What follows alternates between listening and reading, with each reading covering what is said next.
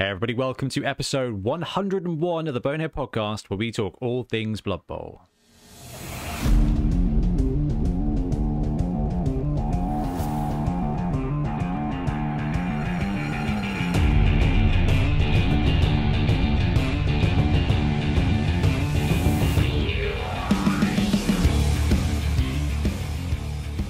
And jingle.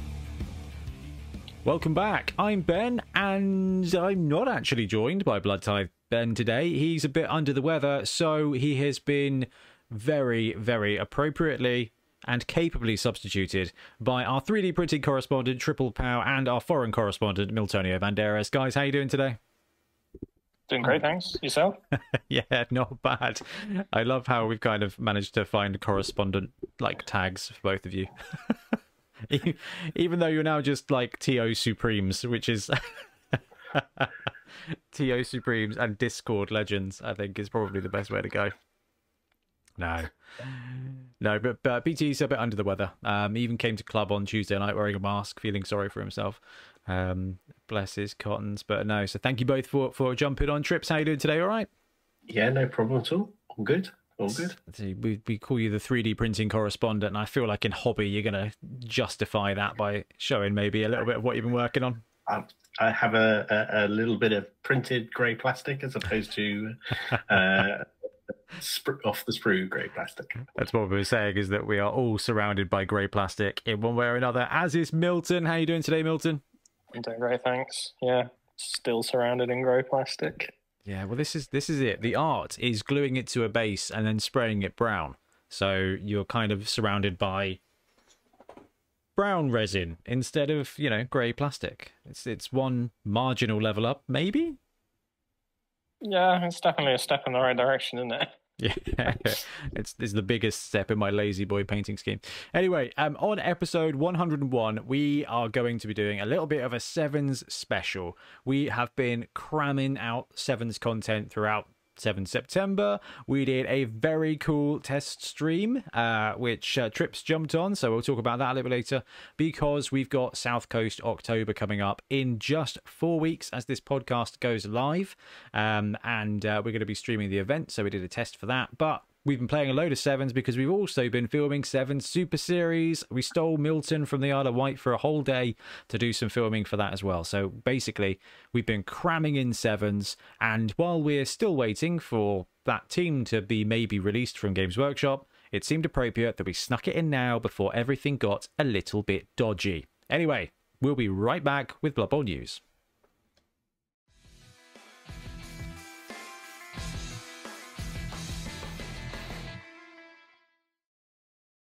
Recording. Okay, so Blood Bowl news. Before we go any further, I just want to say a massive thank you to everybody out there who supports the podcast in one way or another, where you like, subscribe, talk to us, come join us in the Discord and share some great ideas, participate in Whip Wednesday, come to our tournament. So we're going to talk through some of our tournaments coming up soon in just a second, or whether you're one of the awesome people that subscribes to us on Patreon or YouTube members. A bunch of new people joining the crew this week, so thank you very much. Lucky Jedi, Samurai Jack the Face Ripper, which is a pretty elite name, Steve P, a unicycling bear, Villa Lucca, Evan Mookie, Brian Nutter, Mason Kinsley, Barut Fun himself, Hanoji, and Chris Woodward. Thank you all very much for becoming Boneheads and supporting the show. It means that we can keep on doing what we do and hopefully get a little bit better at it as we go along. So now, Blood Bowl news. Guys, there's not a huge amount kicking around at the moment, is there? Not at the moment. Definitely been quiet. It's a little bit suspicious. It's almost as if Games Workshop is loitering on the edge of doing a potentially big Blood Bowl release. There's a lot of rumours floating about, isn't there? Yeah, I'm a little bit bored of waiting for the Amazons at this point. When's this pod coming out? This pod's coming out, what, Saturday the 24th? Yeah. Will we see the preview on Sunday the 25th? No. That's a no for Milton. Trips? I think there's a possibility, because they seem to have put out everything else they've talked about and it's just been regular articles for a while. Yeah, I thought this last week. I thought we were all caught up. Like Votans have dropped. I was like, I think we're up to date with everything now. And then they were like, oh no, we've got these books and these models from 2004. I don't know. We've seen a lot of these. My cousins, uncles, brothers, sisters, nephew who works at Games Workshop once told me, "Don't tell anyone else." Kind of rumor mill things about this Amazon release, and one of the ones I've seen that I really like is the thought that they're going to go in another box. Now we had the season 2 box drop. We had Dungeon Bowl drop last year. We did, yeah. In the build up to Christmas. Is it possible that the Amazons are going to drop in a box for the build up to Christmas for another game format? Well, like another. That's interesting. Okay, what games? What formats have we got left? They've done sevens. They've done Dungeon Bowl. What are you thinking? They've done sevens, but they've not done a sevens box, have they? So you've got the rules in the Death Zone, and you've got the pitch separate. Got Death Ball. Death Bowl would be really interesting, but then surely they'd have to include 4 teams. There's Street Bowl, but I can't see them ever doing Street Bowl because you can just use an 11s pitch. Beach Bowl, no, not really. Or just another box. I mean, we get lots of boxes, don't we, for different game systems where they just have an expansion box. It could just be. Yeah, Trips keeps buying them. Yes. Well, I think it was my prediction for the year that we'd get a new Blood Bowl starter box. I'd have thought it would be High Elves and Dwarfs. Heaven forbid that we should get more than one team teased every 6 months. Games Workshop do like their starter boxes. Pretty much every game's got rotating starter boxes or boxes for the various seasons. You look at Underworlds has got them, Warcry's got them, Kill Team's got them, even Necromunda's had them. Lord of the Rings has had a couple now as well, isn't it? Lord of the Rings happening. We're getting near Happy Season for 40k starter boxes as well. But I just think there's some kind of delay and it's got stuck. Something's gone wrong. Yeah, I think that, or they really are just waiting for you to go on holiday, Ben. Yeah, it's definitely that. Oh, mate, it's honestly, we fly out on the Friday lunchtime, and I think we fly back Friday lunchtime. So if it's not announced this Sunday, but it's announced the following Sunday, then it is the perfect time to land as I land, which is going to be a couple of days quicker than we normally do it, because we normally get, the box set a little bit early so we can do an unboxing and upset some people, and that's quite cool. I'm going to take the laptop and the filming equipment on holiday just in case we get roster leaks and things like that, just in case. But given that we haven't had Blood Bowl news since I was last abroad, it's kind of like, come on. Let's do, this year, Blood Bowl news. We've had the Norse team was revealed in the middle of the night. We had the Amazon team revealed while I was in Italy. It would be appropriate that Amazons were released when I'm in Gran Canaria or Tenerife. So I do think the important lesson there, Ben, is on behalf of the Blood Bowl community, you should go on holiday more often. Yeah, that's Tiff's angle as well. Definitely our angle. No, brilliant. Okie dokie. Now, on that note, we were talking about tournaments. We do have South Coast Autumn coming up in the 22nd and 23rd of October. So with South Coast coming up in just 4 weeks from today, as this podcast goes out, how long have we got left for rosters, for the roster deadline, Milton? That's an excellent question. I'm fully unprepared for that one. It is 2 weeks. So tomorrow, please. Everybody get it in now. Yeah, we've sold, I think, about 100 tickets between the 2 days as it stands right now. So if you're planning on coming, it's Saturday 11s, Sunday 7s at the Aegeus Bowl in Southampton. Tickets are still available. I think we've only got maybe 15 slots left for Saturday 11s. Plenty of slots left on Sunday. I think we've got 40-something coaches for our 7s tournament, which is wicked. And yes, rosters, because we've got so many players, we want our rosters in 2 weeks before the tournament event. So there's kind of two things on that. First of all, it gives us a chance to just make sure that everything is plain and open and fair. You know, we do make mistakes sometimes, but the more time we get with rosters, the more chance we're going to catch mistakes and just be able to communicate and say, actually, you've missed a skill, you've added too many skills, you're running 3 giants, but don't tell anybody, that kind of stuff. So if you have got your ticket, then drop us in your roster within as soon as you can, would be lovely. But it kind of ties in with the Amazons bit, and this is why we're dropping this seg as a separate bit in the podcast feed and a separate video, is because if the roster is not out, if Amazons are not released by roster cutoff point, we can't have them at the tournament, because it won't have enough time for us to go through the rosters and check it out. Basically, we've got that 2 weeks so that we can sort out any last minute issues, or last minute like, hey, can I come, or hey, I've been abroad, I've forgotten about the rosters. Basically, we're keeping that 2 weeks before the tournament to get all the player packs sorted, all the organization sorted, without us having to literally stop our regular lives. Like, Milton has done an outrageous amount of work already, and me and Trips will be there to support and get everything lined up. But we do this of our evenings and lunch breaks. So that 2 weeks to process 100+ rosters, we want them as early as possible. Now, to make that a little bit more of a fun segment, what we're going to do is we're going to have a bit of a prediction. Now, Milton, I know you've seen some rosters, not a huge amount. How many rosters have we got in so far, including both 16 11s and 16 11s and 6 maybe now. Fantastic. 7. Okay, so we're about 20% of the way there when it comes to rosters.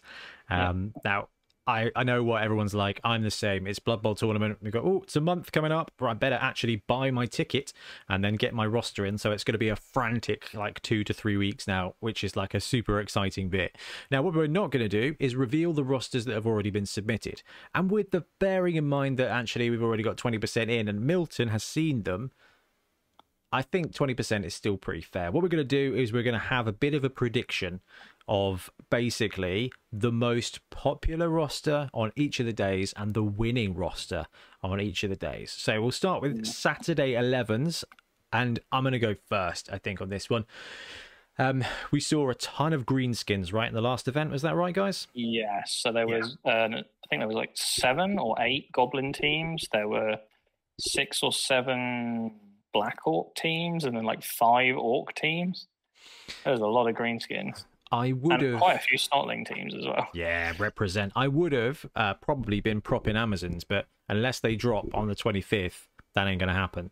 So, well, even if they do, are people going to have time to buy, build, paint, get it ready for the tournament? I think the number would it definitely increased because of the shiny new toy syndrome.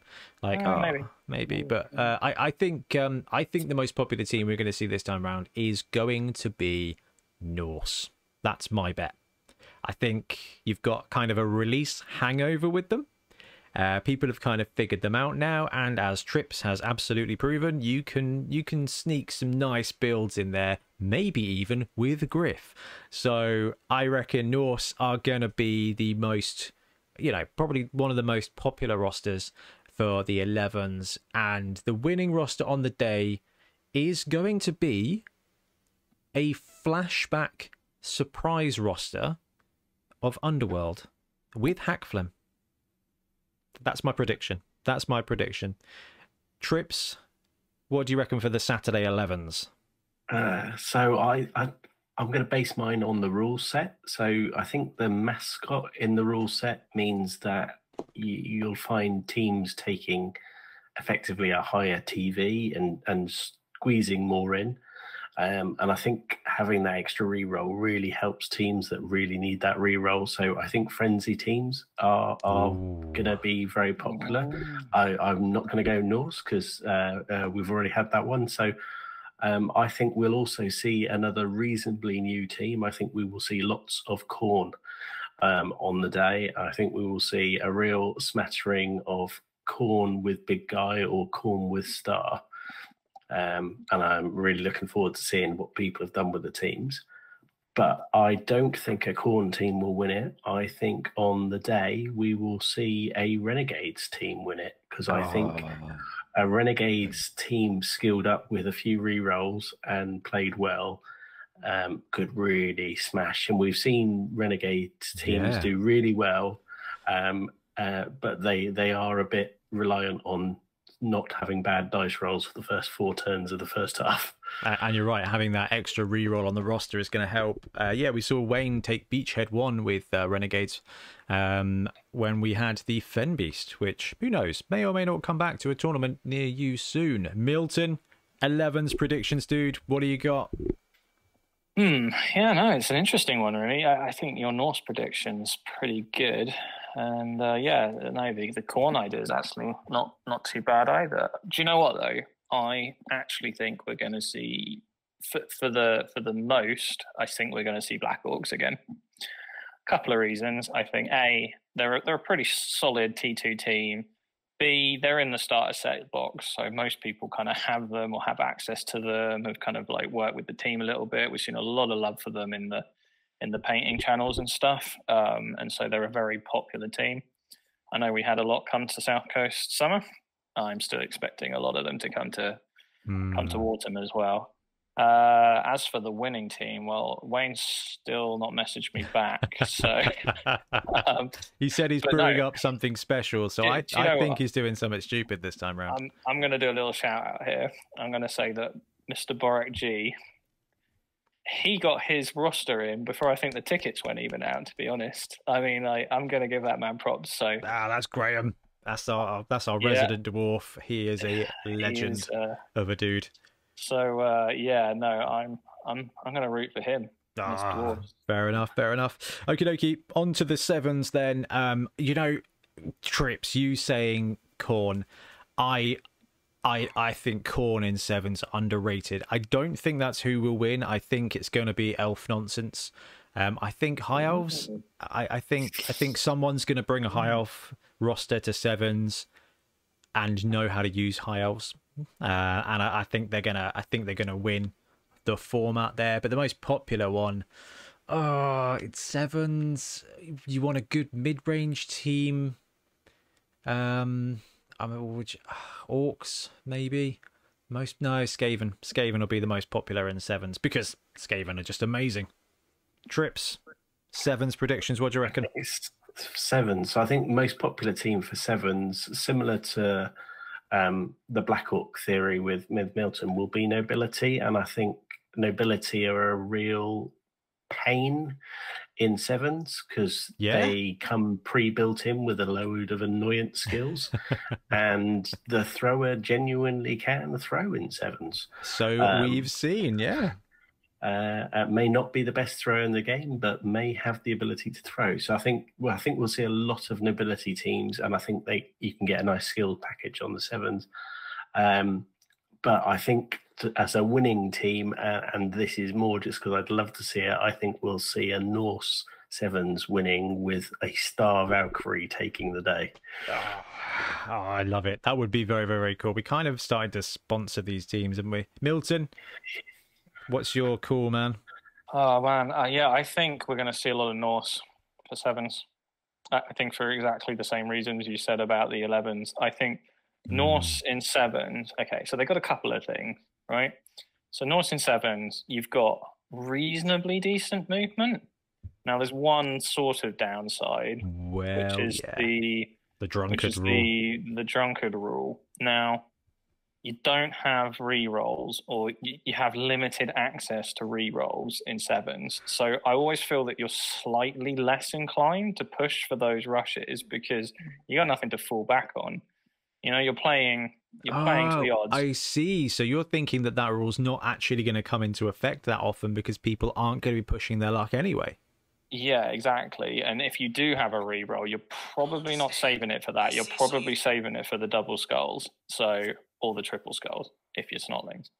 And so, yeah, I think we're going to see a lot of Norse. That the block is just brutal across the board.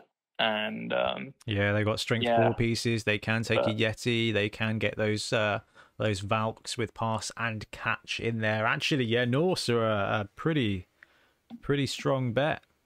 I think they are, but I feel like a Skaven's going to take it. Come on, represent dodgy filth. That's the aim of the game. They'll die in droves, but they'll come out victorious. No, fantastic. All right, cool. Well, we've got our predictions in. This is just a reminder to say rosters within the next 2 weeks, please. Tournament within the next 4 weeks. In 4 weeks' time, as this podcast goes live, we will also be going live with live stream coverage, but more about that in a minute. We've got the Saturday 11s and the Sunday 7s at South Coast in Southampton in October, and then we've got our next tournament. Now, we're going to talk about this tournament a lot, even though we are almost sold out, and that is Bonehead Bowl. And when I say almost sold out, we've got 6 tickets left out of 50. So if you are planning on coming, this is on Saturday the 26th of November, and it is mixed teams and Dungeon Bowl and ordinary teams, 3 games of 11s. It is going to be absolute madness. There's you can have star players, you can have a giant, you can have basically all the stuff. It's just gonna, I guarantee you are going to play a couple, if not all 3 games, and they're going to be very different to games you've ever played before. We're going back to our roots with Bonehead Bowl, and I cannot wait. And we've got all the coaches signed up, and I'm just super excited about this. And we should be streaming from there as well, which will be really good. That will be blooming hard work, with 2 mixed teams facing off against each other. That's gonna be. I'm gonna be unbearably excited on coverage for that one. Oh, but Bonehead is without a doubt the definition of all the sweets in the sweet shop tournament. It's, have you ever wanted to? You can at Bonehead. You can take a million different combinations. I fear for Milton's sanity while checking the rosters. Thank you. We've got a good roster builder for that one. Yeah, I'll get that up and out when the Aegis rosters close. I think gives me time to build it properly.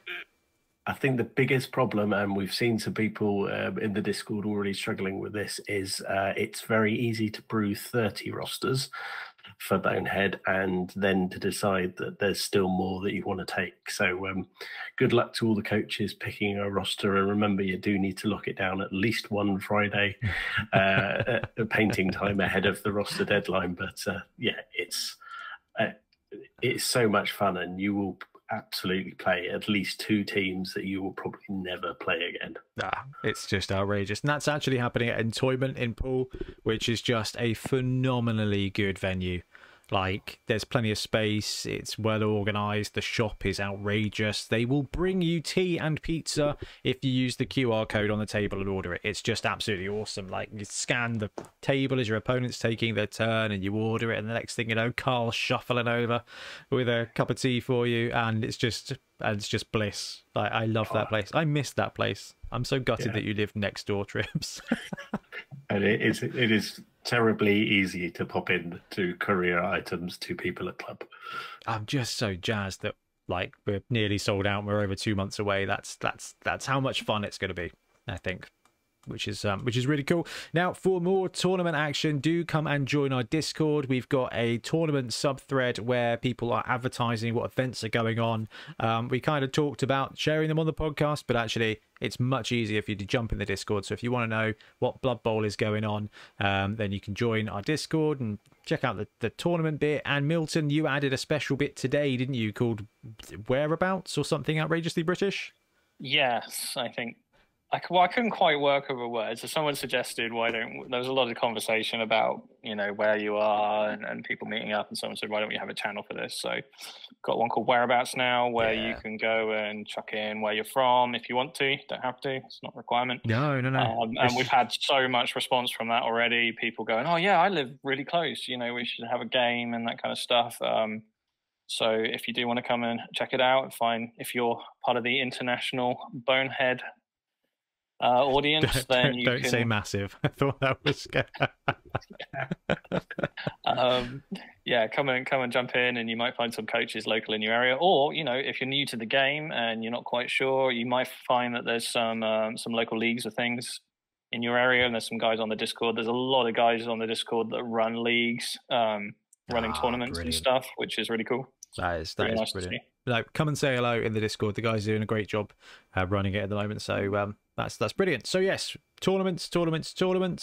Last thing we're going to touch on news. I know we've already kind of talked about Amazons, but we didn't have trips last week. So I figured I'd ask you what your thoughts are on Glottal Stop, the newest star player for Lustrian Super League. So I think it's a lovely miniature, and I think it painted really nicely. I think the paint job for the miniature when you first see it can have a big influence. Even gets me over the whole running pose, which means less points of contact to the base, which is not going to be too much of an issue with a big guy. I think the mini looks great. We really want to know more about the rules. Yes, the first time they've dropped something like this without the actual special rule in there to not jazz really it up. any sort of trait hints. We've got a little bit about the traits. It's great to see a star Croxagore coming in. Just want to see more now. Yeah, looking at the article, it says they also appear in the upcoming Blood Bowl Spike Journal 15. Now, normally these articles, they say you can pre-order this really soon, don't they? But they didn't, which is worrying. Well, it's going to be a Forge World mini, so we all remember the Tree Man. Has that one been released yet? Yeah, on any given Friday. Yeah, the Croxagore could be your Christmas gift for 2023 if you're lucky. Yeah, get it to go with your starter box set, which is pretty cool. Right, there's nothing going on Kickstarter that we haven't already touched on, and I think that just about wraps it up for Blood Bowl news. So over to games and hobby.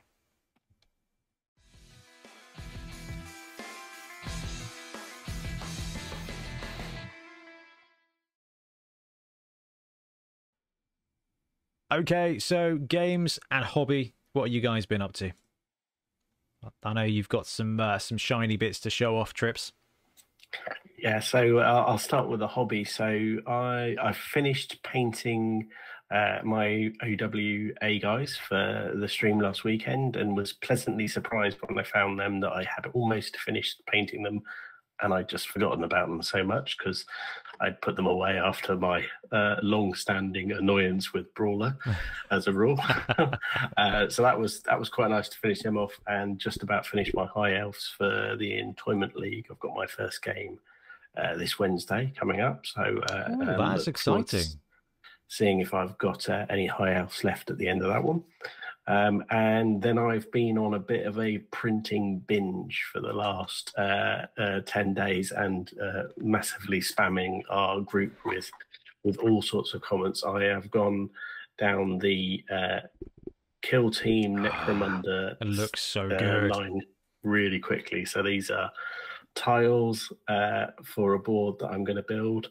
I think you came up with a really good name today, Ben, so I am going to steal that. And you've got to have a nice set of walls as well. The Space Hulk looking bits you brought to club were just absolutely so cool. Oh, these ones. Yeah. It's Mega Tripolis, did I? Yeah. No, that's so good. Like, the 3D printed stuff you've done is amazing. I love the layout of it. Now, talking of the layout of it, when I 3D printed the dungeon, that took a long time to plan to make sure that it was going to fit all right, because you got different sizes of stuff. How modular are you going to make this version? So I think I'm going to go for tiles that I've got pre-built sets on, but then make them that they can be linked up to each other in different ways. So it's pretty modular, like a foot square, or yeah, probably like a foot square. So it's you've got several different layouts you can do, and I can always make more tiles then. But what I don't want to do is get to the point where you go, I just want to set up for a quick game. You're like, it's just going to be 2 hours to build it, all the bits together and find the stairs. And yeah, no. That's the thing that As much as I absolutely loved MG Pix's last Kickstarter, I was like, I am not doing any of this clipping together stuff. I was like, nope, this is just being glued on a 3x2 and it's staying there forever in my shed where it still lies. Now, on 3D printing, Milton, I know you started binge printing a project. How are you getting on with the printing? Yeah, no. So the Mud and Blood pitch Kickstarter, which we have the full files for now. I have unfortunately stopped on that for a bit. I got a little cheesed off with my printer. That does happen. Fell into that trap. But I desperately need to get back on that. I just haven't had the time at the moment. I've been doing a few other bits and pieces though. Ooh, what have we got? Not Blood Bowl. I did my Dead of Dun Harrow for Middle Earth. So that's a project that I've kind of had on the back burner for like 2 years. And I was just like, right, before I'm allowed to buy anything else, I have to finish something else up. So yeah, I cleared those up and then went out straight away and bought the king and the banners to finish that off. I've built and primed those, so they're one step closer to being done. And then I was like, I've had enough of that, so I got out some of my Punga the slam star players. No, the star players. Yeah, so because you've got, and I can talk about this now because you've done the intro videos for Super 7 series. Yes, of course, so, yeah. The Caribou Carrion are my team. Yeah. Ben currently has them. They're my team now. I was running them in our local league. And so I don't have that team anymore to play with. And what I've done is I've made the B team out of what I have like remaining. So I had enough skeletons and zombies and ghouls to make up the rest of the team, but I didn't have any more whites, and so I grabbed my Punga Skrull, and he's my white, and I was like, oh, these Punga miniatures are just amazing, aren't they? Like the quality of them is so good, and like the sculpts are really nice. And I was like, I've got Frankenstein, Gretchen, and Skrull.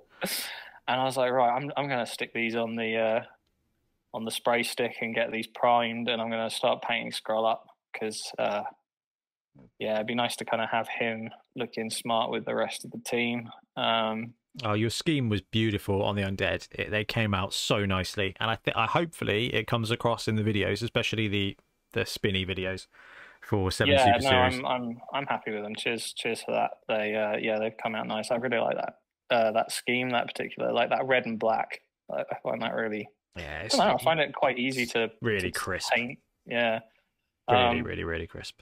So I look forward to seeing the stars. Are you doing the same kit, or are you going with a star player kit? So that was the conversation we had, wasn't it? I wasn't quite sure whether to tie them in with the team or whether to like make a separate star player kit. Now, I don't think I'm having any. Well, I say never, eh?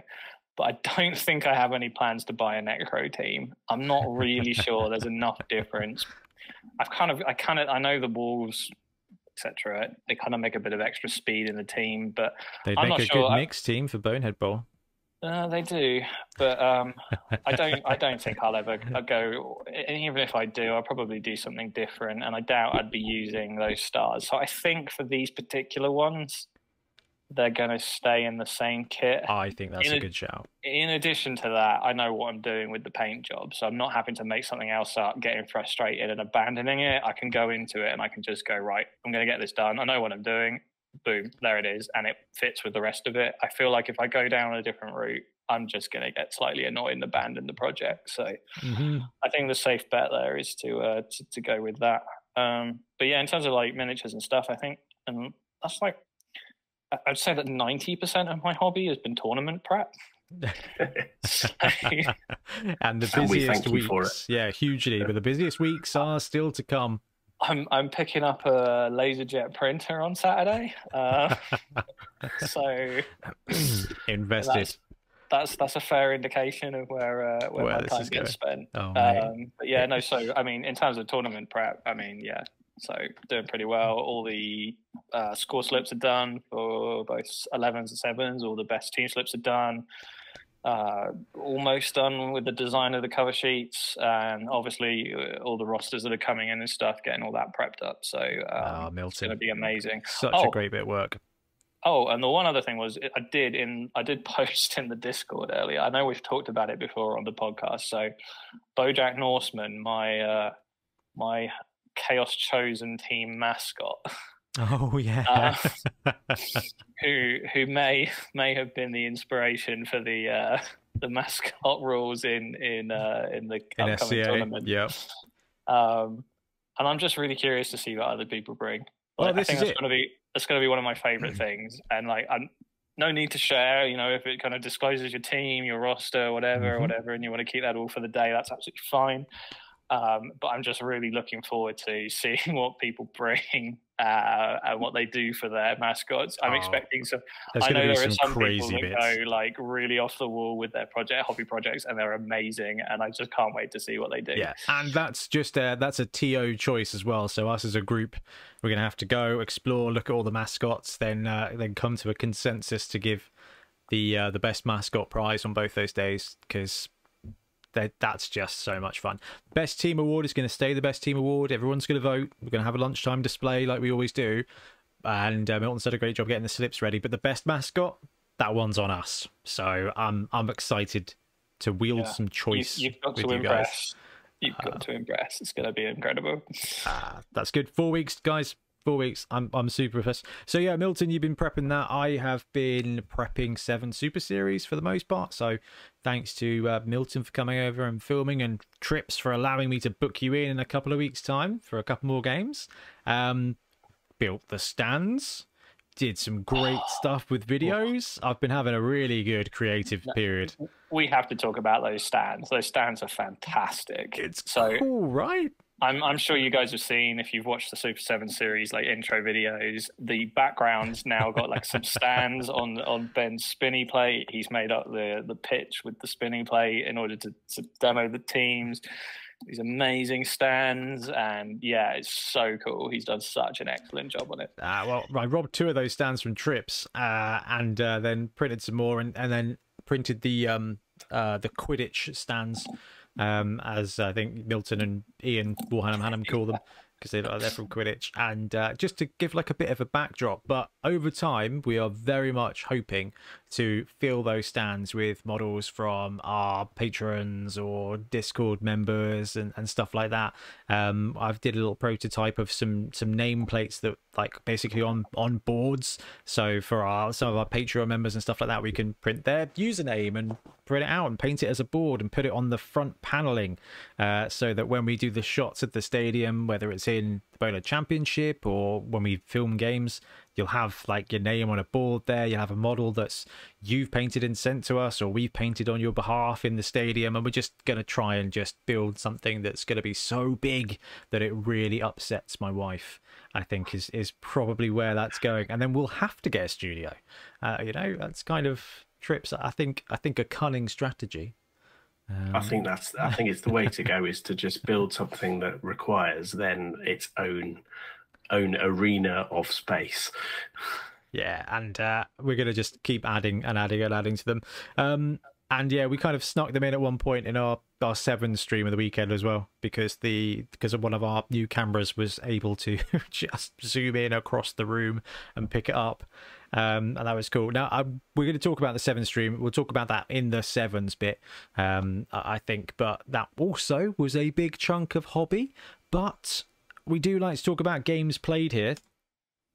And I did get another league game in against Orc John, who played an absolutely solid game. I think he said it was his like 12th Blood Bowl match. A pretty nice Orc team, some guard in there, some block in there, some blooming kick in there, and tackle when you're running Black Orcs is a bit of a nuisance as well. But he just destroyed me in the first half. Bomber helped with that. Bomber just wand himself, took himself out, and knocked a couple of Black Orcs down around him. It was a disaster, and some awesome positioning by John with the Orcs. Just going up against an Orc team is really tough for Black Orcs. Like, you do technically have the strength, but your goblins are left so vulnerable because 4 of their guys are going toe to toe with 4 of yours, which means you've got 2 strength 4 pieces who are slower than anything on the opponent's team, and then it's just kind of goblins. So really tough match, really like grindy first half, and then I managed to swing a defensive touchdown in the second half. I got kind of lucky. The ball was central kick.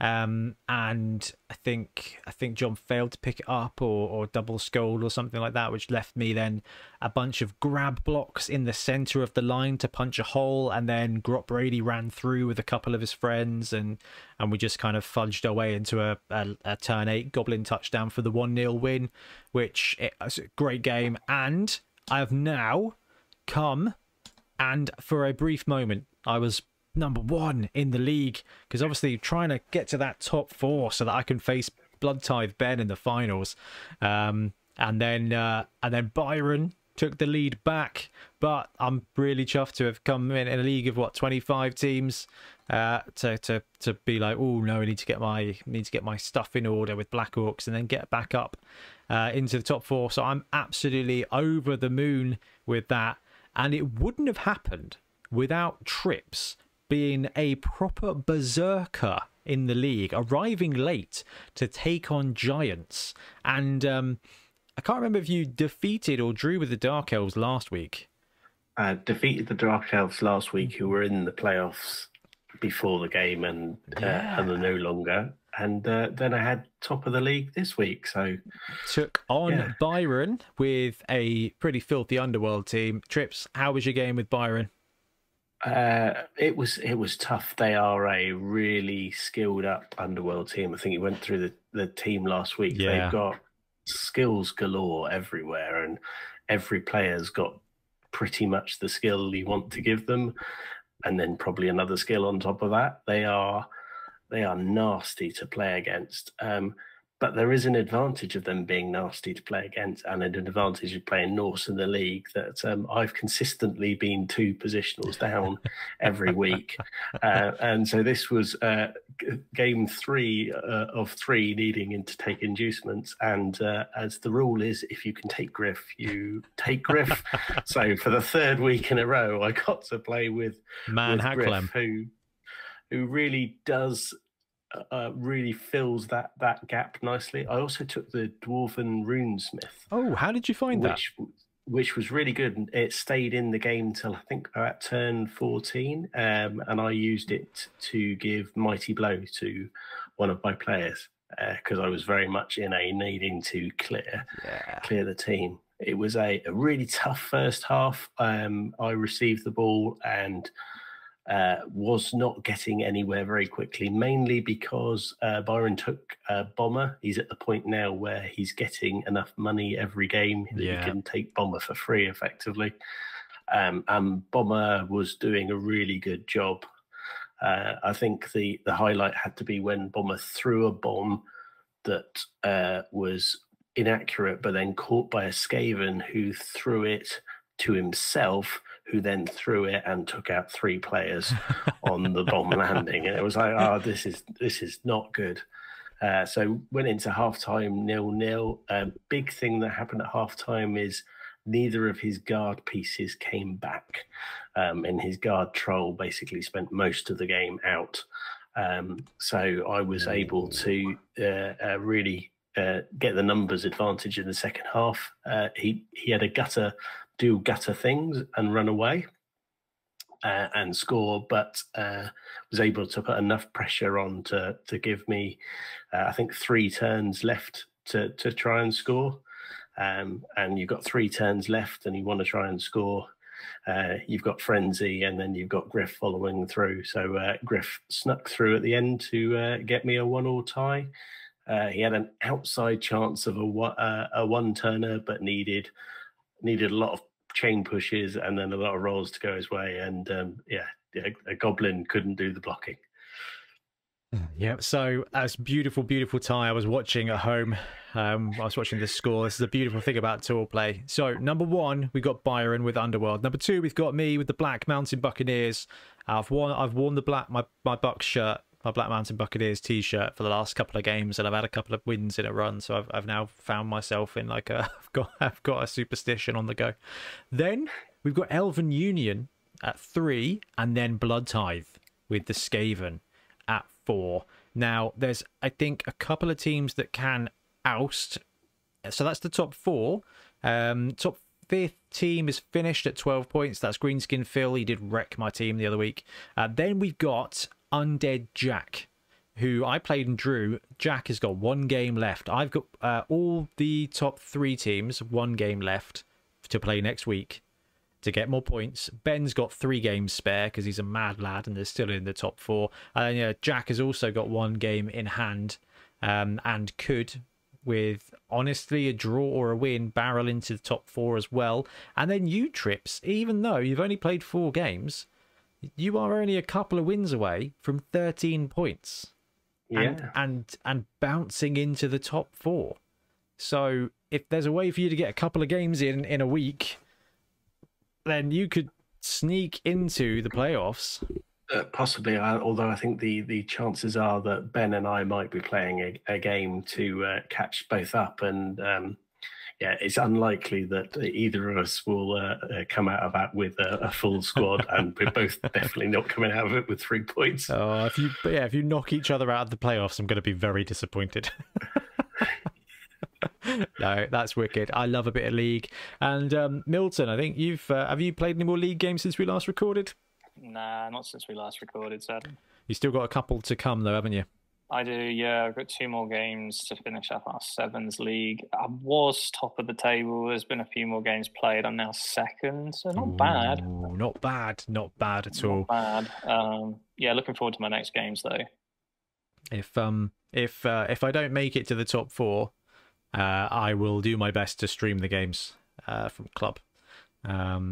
Either on YouTube or just to our local club, because actually it's pretty cool. And I did pick up a second of the fancy cameras, so we're going to have a fancy overhead camera as well as a fancy side camera, which should abolish some of the color bits that we had some issues with. So yeah, very exciting times for Blood Bowl. Right, I think we've done hobby, guys. Anything particularly exciting that we've missed out? Not that I can think of. Nope. Fantastic. Let's talk Sevens.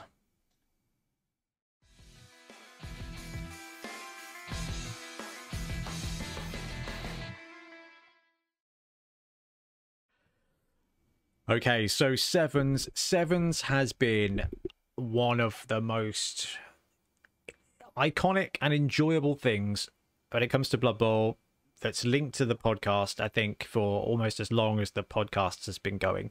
We loved Sevens when we first played it. We then ran a tournament, which was Sewer Bowl Sevens. We then did 1, 2, 3, now 4 series of 7 Super Series, and we've run a bunch of Sevens events. Sevens is unashamedly my favourite way to play Blood Bowl. I love 11s in League, I love tournament play, I love Dungeon Bowl, but there is something about Sevens that just gives me that, just the nonsense with an appropriate time level. It makes me want to make more teams. It makes me want to try different rosters. It's just the most addictive way to play Blood Bowl.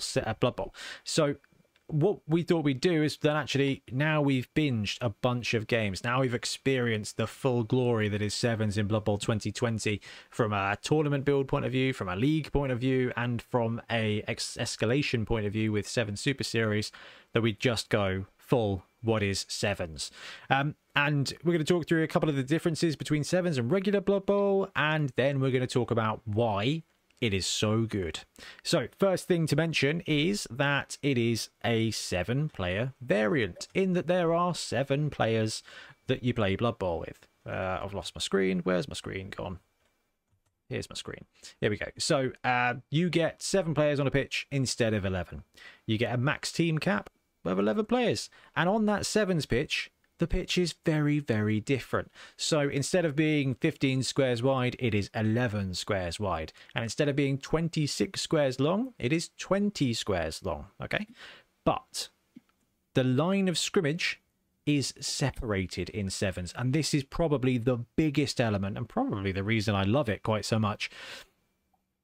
There's no line of slaughter There's no line up and die element. There's no immediate crackback. This is, you start with a no man's land of 6 squares between you and your opponent.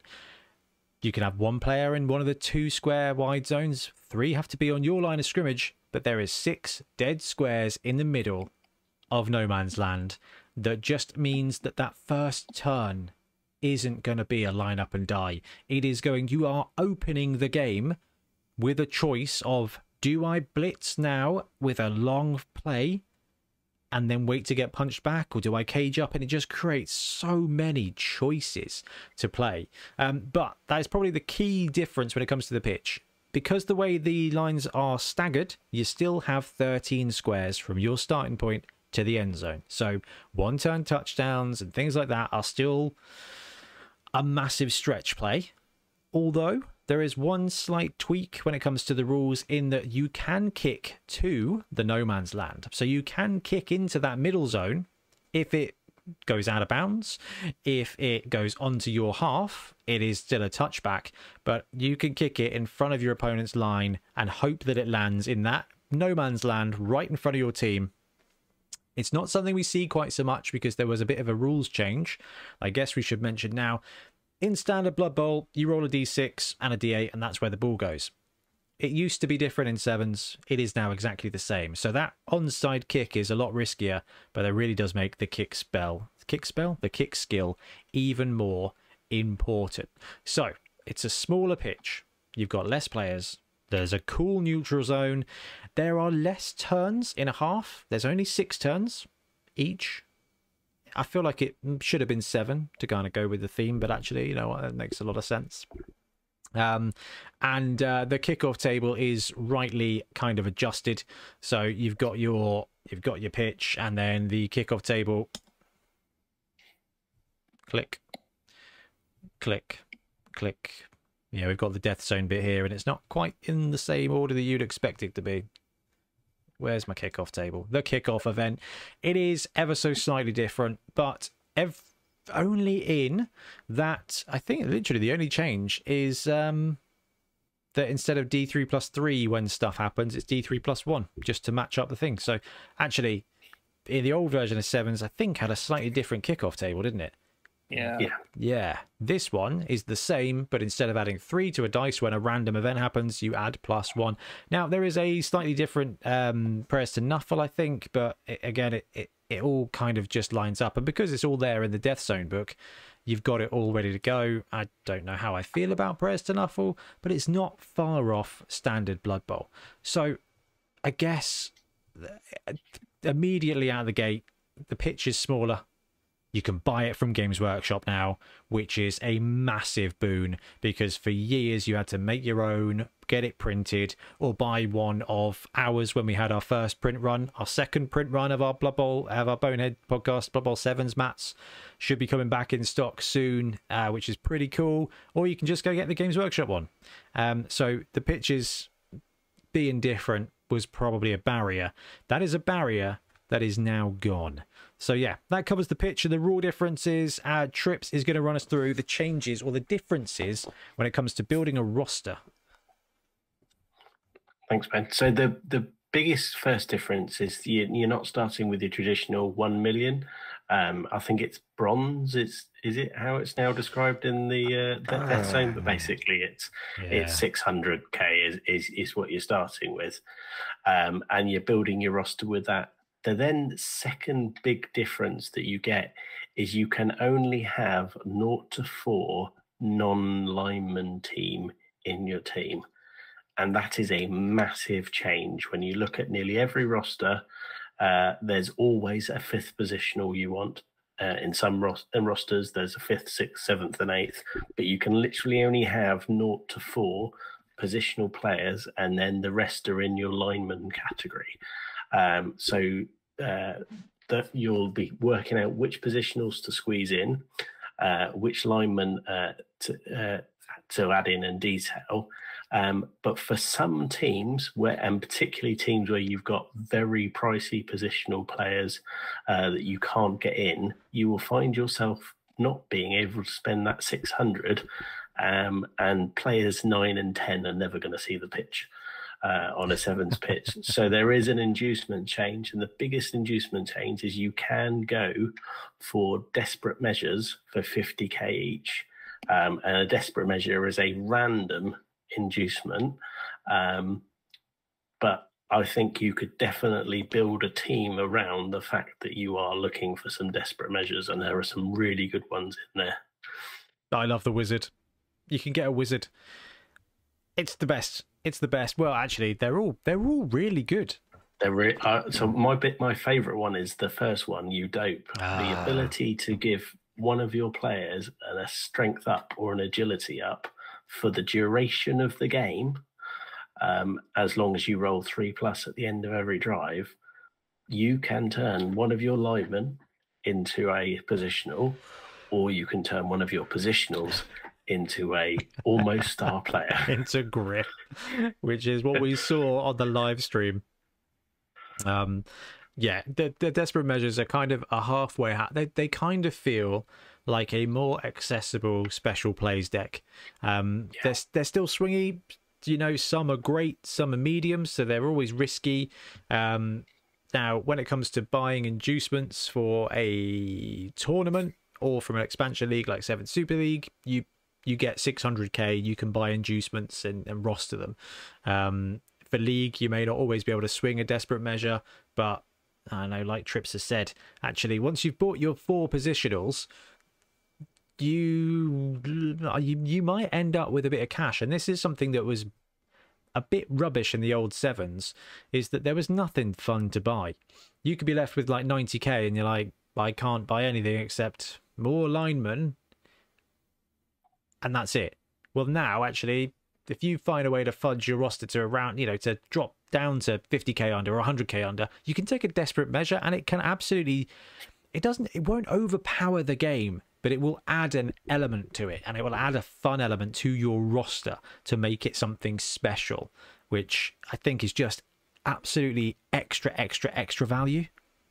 Oh yeah, definitely. And then the big thing that we haven't touched on with the roster build so far, and this is the bit that really turns 7s from being fast to being uber fast, is a reroll in 7s costs double the base amount of your reroll.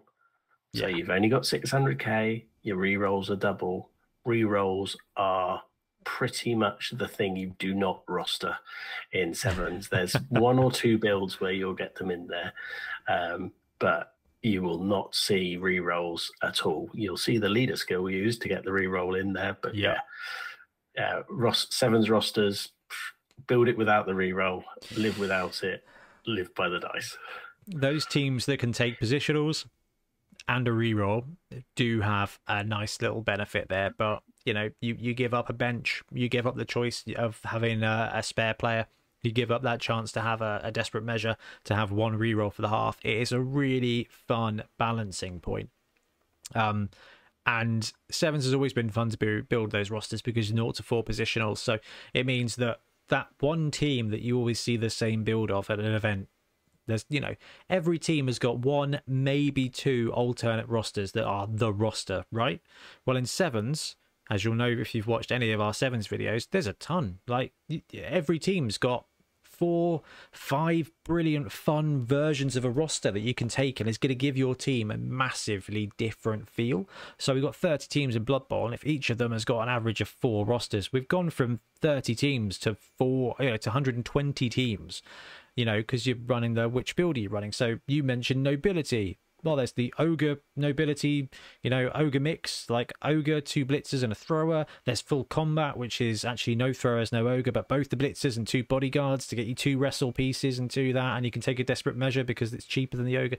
There's just so many different things you can do. And Milton, when you were building the undead one, I know we kind of discussed the undead roster, and you ended up going with the what was the roster you went with undead in the end?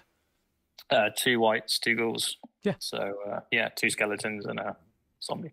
And that's the cool thing, is that it gives you a different vibe to 11s, because in 11s with an undead team, you would probably never give up taking those mummies because you want them on the line of scrimmage to pow things down. But in 7s, You got a choice.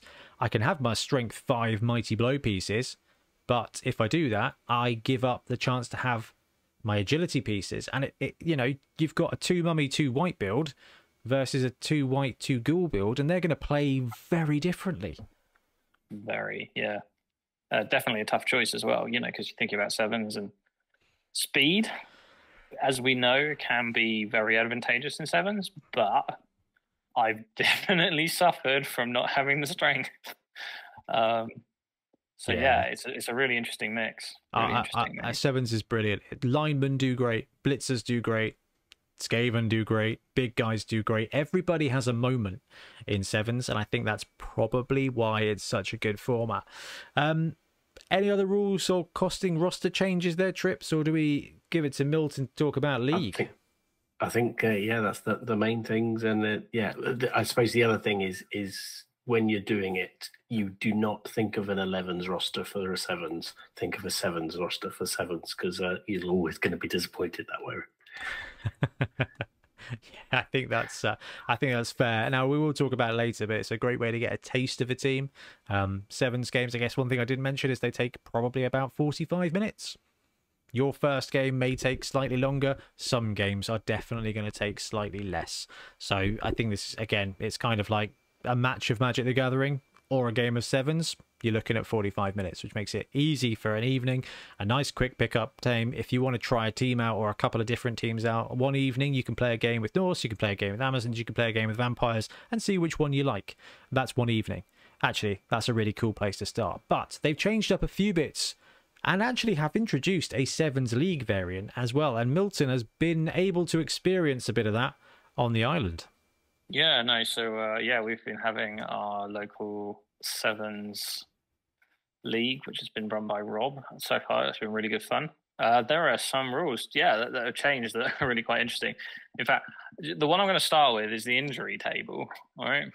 So there's a difference with the injury table in playing sevens, and this is obviously going to come into play in exhibition format, but it's going to be slightly different. So in sevens, you roll 2d6. That's it. There's no further roll if they're badly hurt to find out, if they're casualty, to find out what happens. It's just 2 to 7 is stunned, 8 to 9 is KO'd, 10 is badly hurt, 11 is seriously hurt, and 12 is dead. That's it. So when you got your broken armor, your guys can die on that 12 and they're out of there. Once they're dead, you're really feeling it, trust me. That's a big change to keep in mind when you're playing sevens. There's a few other. There's a stunty one which is slightly different. I think that just moves the seriously hurt and dead. It moves the badly hurt to 9 to 10. Yeah, that is only in effect for the league thing, because if you're playing a tournament or a resurrection escalation league like 7 Super Series, the long-standing injuries don't matter, and the die rolls are still the same as the regular game. You're just skipping that D16 debacle that happens afterwards. And Milton, it's got to be brutal when someone double sixes you after breaking your armor, or even with a foul. Oh yeah, so I lost one of my whites to a snotling for that exact reason. He just rolled a 12 and that was it. My white didn't a failed regen as well. Insult to injury on that one. Yeah, definitely. So yeah, I mean, there's a few other changes. The press and knuckle table's changed a little bit, which you will likely encounter. It comes up more often than I always anticipate it coming up. But I think the biggest change is the way that the player advancement happens in terms of league play. So for player advancement in the 7 leagues, you have 2 choices at the end of a game. So rather than having SPP for you, scoring or whatever, none of that. Not worried about that. There are 2 ways to determine how a player gets a skill. So at the end of the game, you pick, one player on your team will get a skill, and there's 2 ways of it happening. So during the step 3 of the post-game sequence, a single player of your choice that played during this game and did not suffer an injury table result of 12 dead gains a randomly selected primary skill. Or during step 3, a single randomly selected player that played during this game and did not suffer death gains a randomly selected secondary skill. So basically, you get to choose a random player gets a chosen skill, or a chosen player gets a random skill. And actually, I love this. And the reason I love this is it means that you don't get to pick. You don't get in.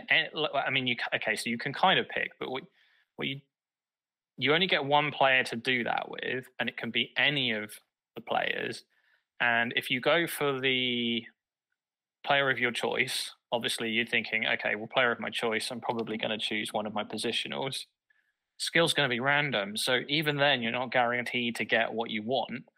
And I've had some bizarre skills, which I've utilized really well. So I've had strip ball on a ghoul.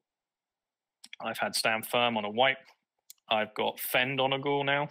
And I've had sure hands. Actually, I think those are pretty lucky. Those are pretty good skills to have had. The stand firm, I wasn't so sure about, but once I kind of had it, and I was like, okay, how can I utilize this? And then I was thinking, right, okay, I can put him here. And I think it's a great way of kind of teaching rules you might not necessarily use, because we tend to have habits, don't we? We like pick a team we like, we learn those rules, we learn what to go with, and we don't necessarily branch out into others. And so, yeah, love all this. All right. Just because I run every team like Skaven. yeah. Definitely aimed at you. Mm-hmm. But yeah, I'm guilty of it too. But yeah, no, really cool. So, and also you it kind of evens the playing field as well. So you've got none of that like SPP. Yeah, the SPP hog situation. Yeah. Where somebody scored 8 touchdowns and completely destroyed your team, and he's now got 4 star players. You both, at the end of the match, no matter what the outcome, you're both getting a skill up, and you can kind of in some way orchestrate how that's going to play out, which means that your next match, okay, maybe you've lost a player or something's happened, but you're kind of on an even peg in the sense that you both made that decision. And actually, I think the inducements, while there's a more limited pool in sevens, somehow bridged the gap better. I don't know if that makes sense. Is it because you can't take star players and therefore you kind of have to take other stuff? Well, yeah, potentially that could be the reason. I've not actually kind of like given much thought to this before, but I mean, in the couple of games I played, like one of the games I played was just against Necromantic. He had significantly more players than me, and so I got quite a lot in inducement. And I think I had like 100k is quite a lot in 7. And I think I took 2.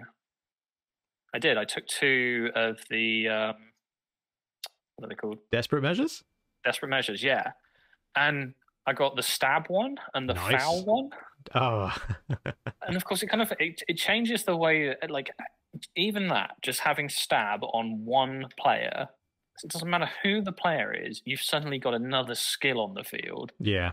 And having another skill on the field with such a limited skill set definitely evens the playing field more. Imagine if that was +1 strength on a dodge blitzer. Oh. Yeah, it's massive. No, I do like that. I like that a lot, and I'm glad to hear that the inducements in League help keep it more competitive, which is good. And I really do like the non-SPP route. Now, I love SPP in League, but teams advance at different rates. Like Milton says, there are some players and there are some teams that are explosive, and then they kind of peter out, and there's those teams that take a year to brew up. You know, Nurgle, Chaos are a bit of slow brew, Black Orcs are a bit slow brew. Actually, when you've only got 7 players, if your opponent's got 4 or 5 players with skills and you've got 1 or 2, you are going to get outplayed, and it's going to be a little less fun. And sevens is about fast carnage. Like, well, I love that. So here's the next bit where this kind of comes even more into play. Yeah. So at the end during step 1, so this is before you've selected your skills. So this is only applying to the guys that have skills already. So when you finish the game, during step 1 of the post-game sequence, anyone that's not dead that has a skill, you have to roll for. You roll 1d6, and if your roll is higher than the number of additional skills they have, so if they've only got 1 skill, you're looking for a 2+, they're fine. They've stayed with your team. if you roll less than or equal to,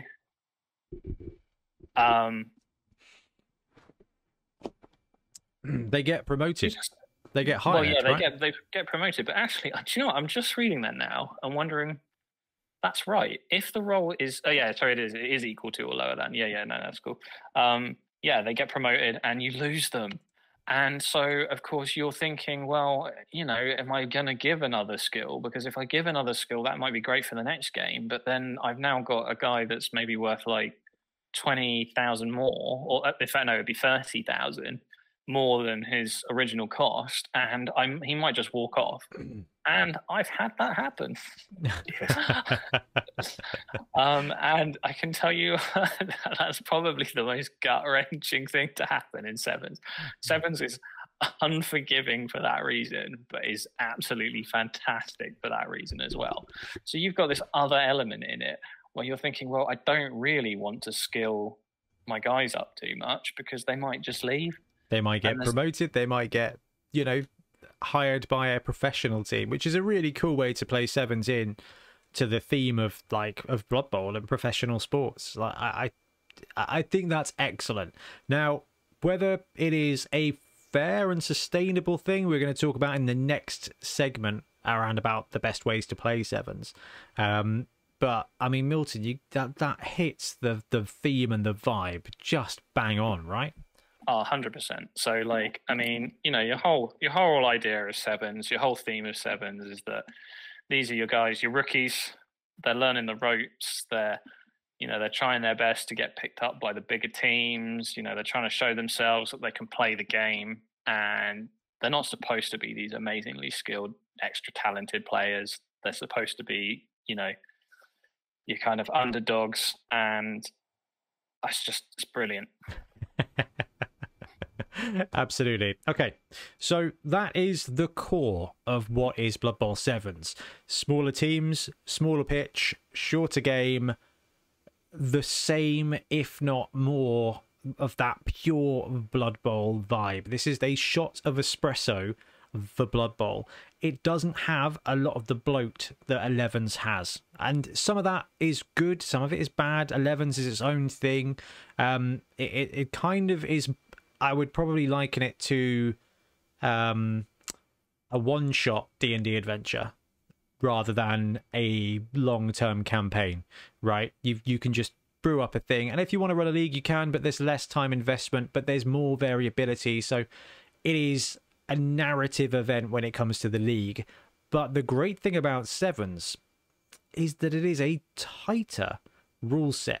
The pitch, the choices, and the rosters are actually way more packed when it comes to your ability to win. So what we're going to do is we're going to take a quick break, guys. I'm going to go grab another cup of tea because it's been like an hour without one, and I'm starting to falter. And then we're going to talk through the best ways to play Sevens because we got a few different ones for you.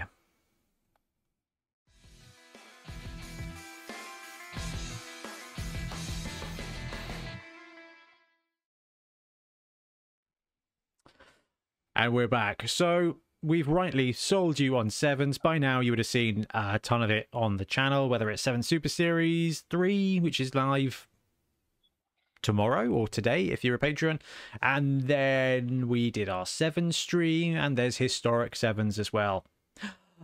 But within Sevens there is one thing that stays the same, and that is basically it is a quick way to play Blood Bowl.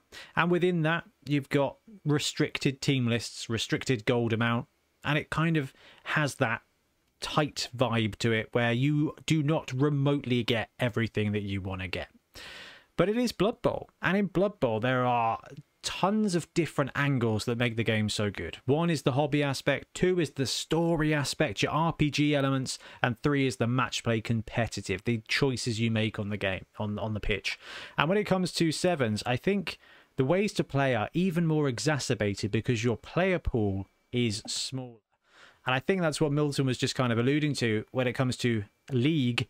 You know, some players get good quick and then they go away, and you get that kind of, this player builds up to be a star really quickly and they don't. And I think, you know, we can all probably agree that most players that start with a good skill set, or start with a skill or have a skill, one skill makes them massively stand out in sevens.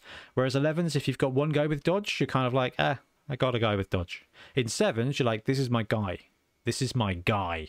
He's the guy who's going to get strength 4 on the Desperate Measure and Ruffle Stomp, Blood Tithe Ben.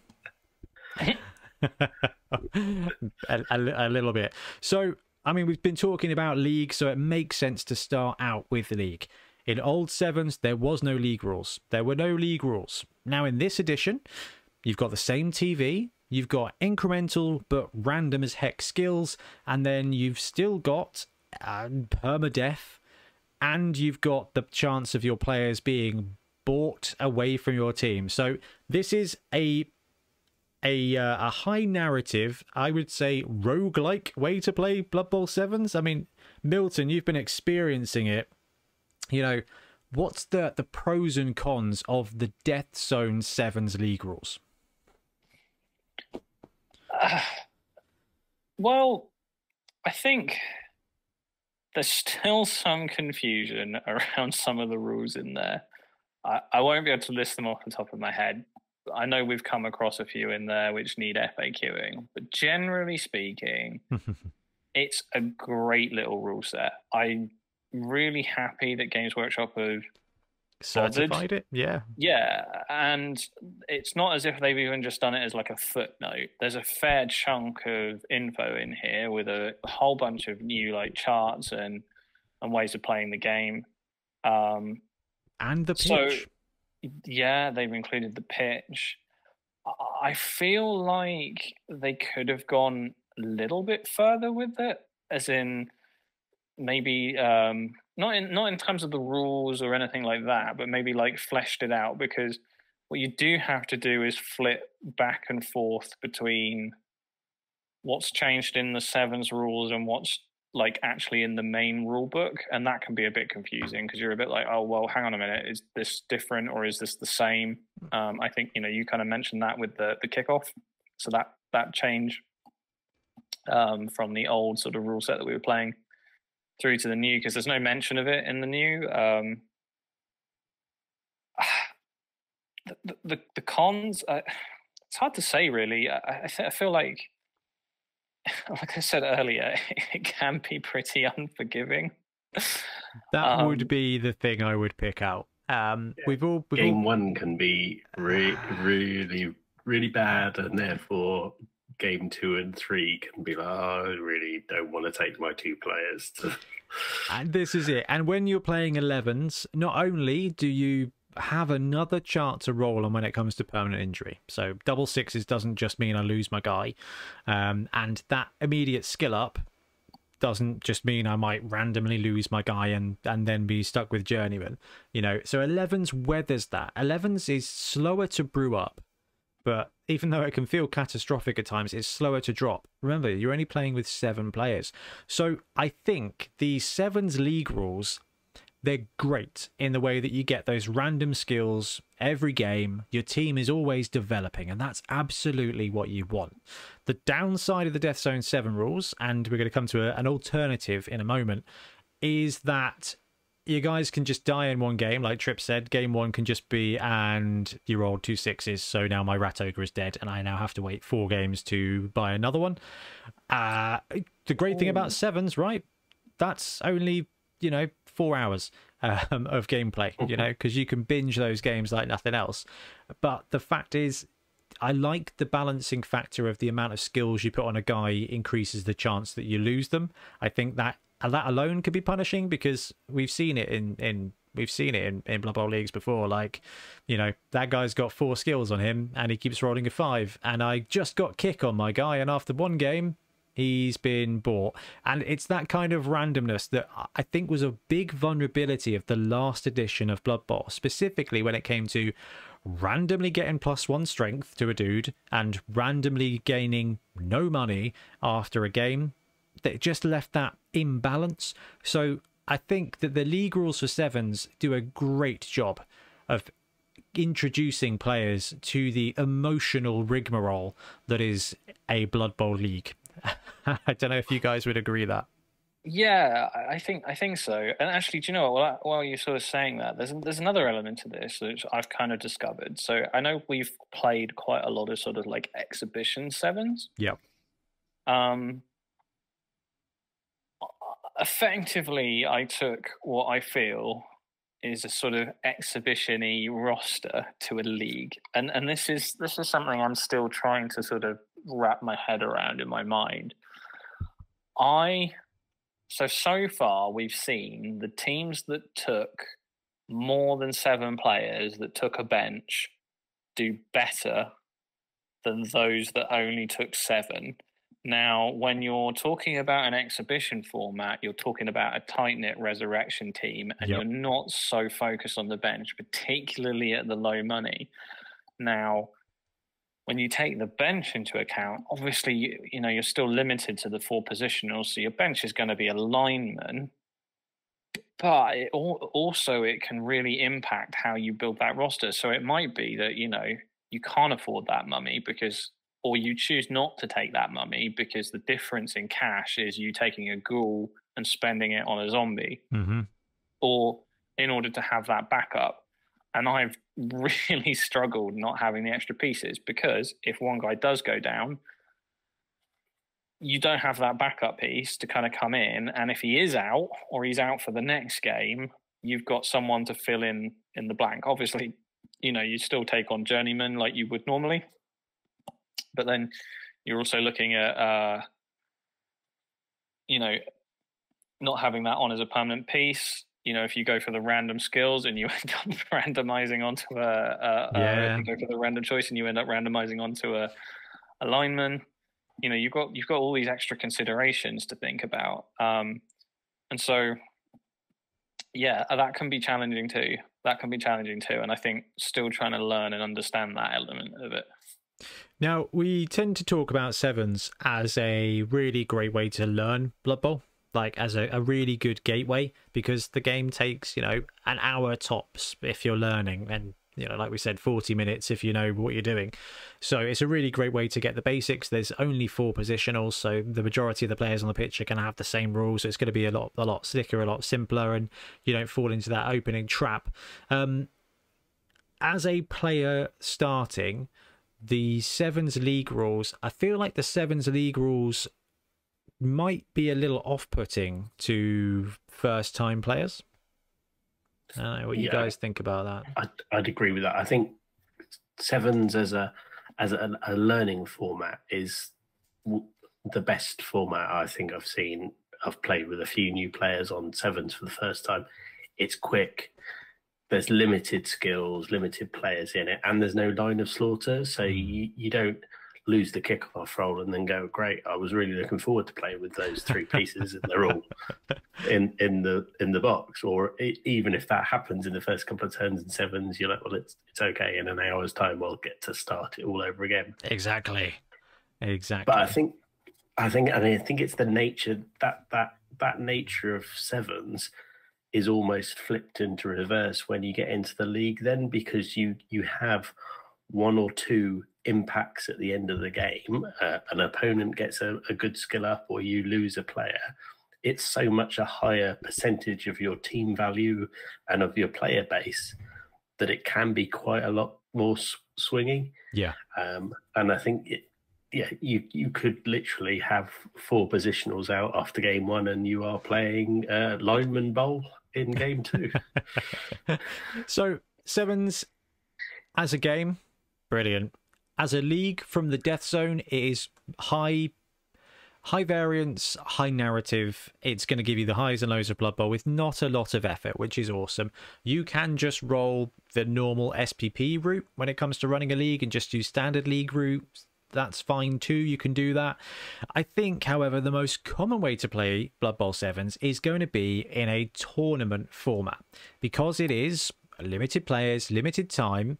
It does brew in beautifully to exhibition match or constructed Blood Bowl, where actually, because like Trips, you just said, 1 player out of Sevens is much bigger than 1 player out of 11s, mathematically, but also emotionally. And having those players unless I guess we should talk about constructed Blood Bowl, but we're talking about exhibition match where players resurrect at the end of each game and your team is reset to how it was at the beginning. You may have different skill packages, you may have incremental skill packages, there's lots of different things, but generally speaking, a tournament, you build a roster, you play a game, and the next game you play with the same roster, with the same skills and the same guys. So if you trip up and fall down and you double six yourself a murder, actually it's fine. Like Trips just said, in 45 minutes when you rack up for the next game, it doesn't matter anymore. It's fine, don't worry about it. The downside of that league carryover is like, and now that's going to carry over to the next game, which is a big thing in 11s, and that's more risk management in 11s. You've got more time and it's more of a bury yourself in it, in my team, I think about my next game, think about the league standings. Well, tournament Blood Bowl is entirely about the situation on the pitch. It's entirely about your decisions and what you go with and the gameplay. And I think this is why I love it so much, is because you take that worry, that hangover, and you ignore it. Okay, this is great. You can go and smash a load of beers on the pitch and you're going to wake up just fine for your next round. Now, we've got a sevens event coming up, which is going to be 4 games of sevens in one day. And I think this is probably the best way to just play competitive Blood Bowl. There's no star players. The teams are smaller. The skill packages are smaller. It's a slicker, simpler game that rewards risk, but also consciousness of risk.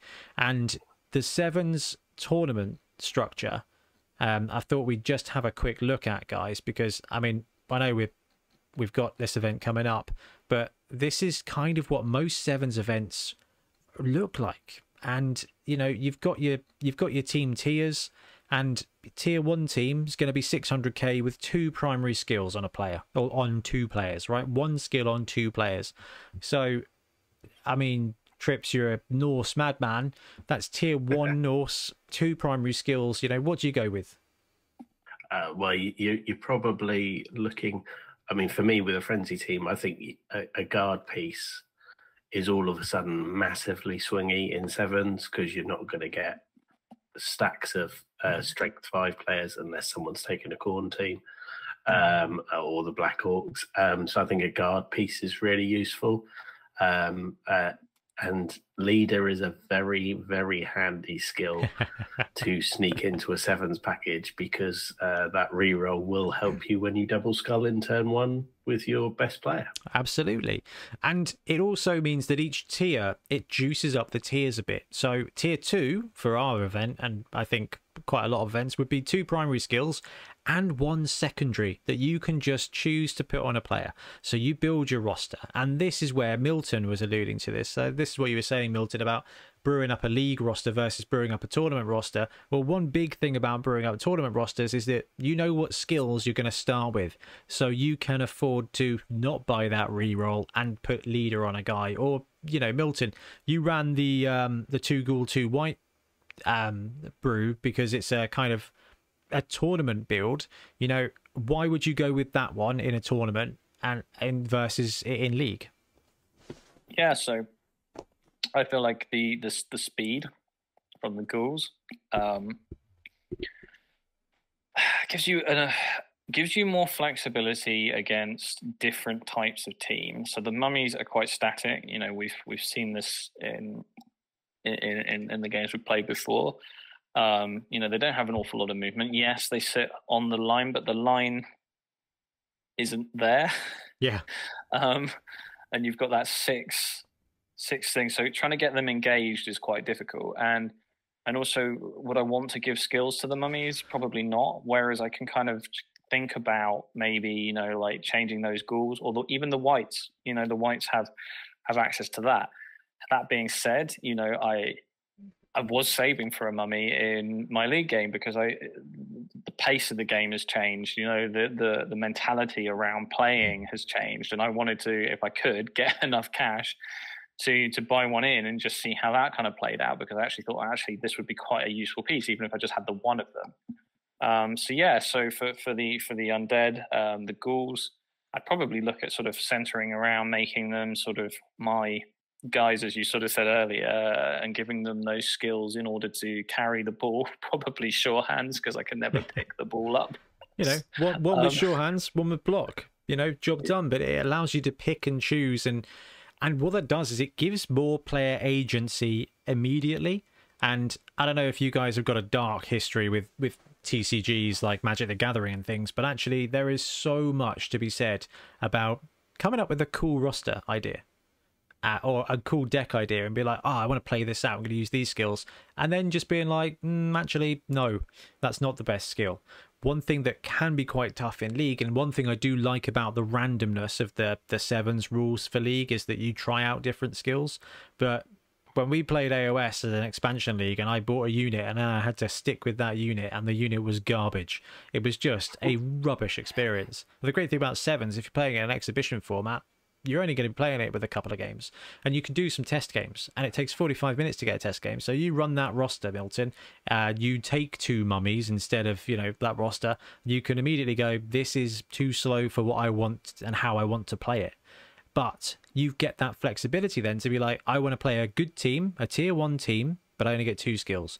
I can flex down and take a tier 2 team, and I get a little bit more agency to make it special, to make it my own. I can take 2 primaries and a secondary, so I can take a chaos team who out of the box are not as good as Undead or Skaven, but actually now I get a block Minotaur with my double, or I can use that double and put leader on somebody and I save 120k on my reroll costs.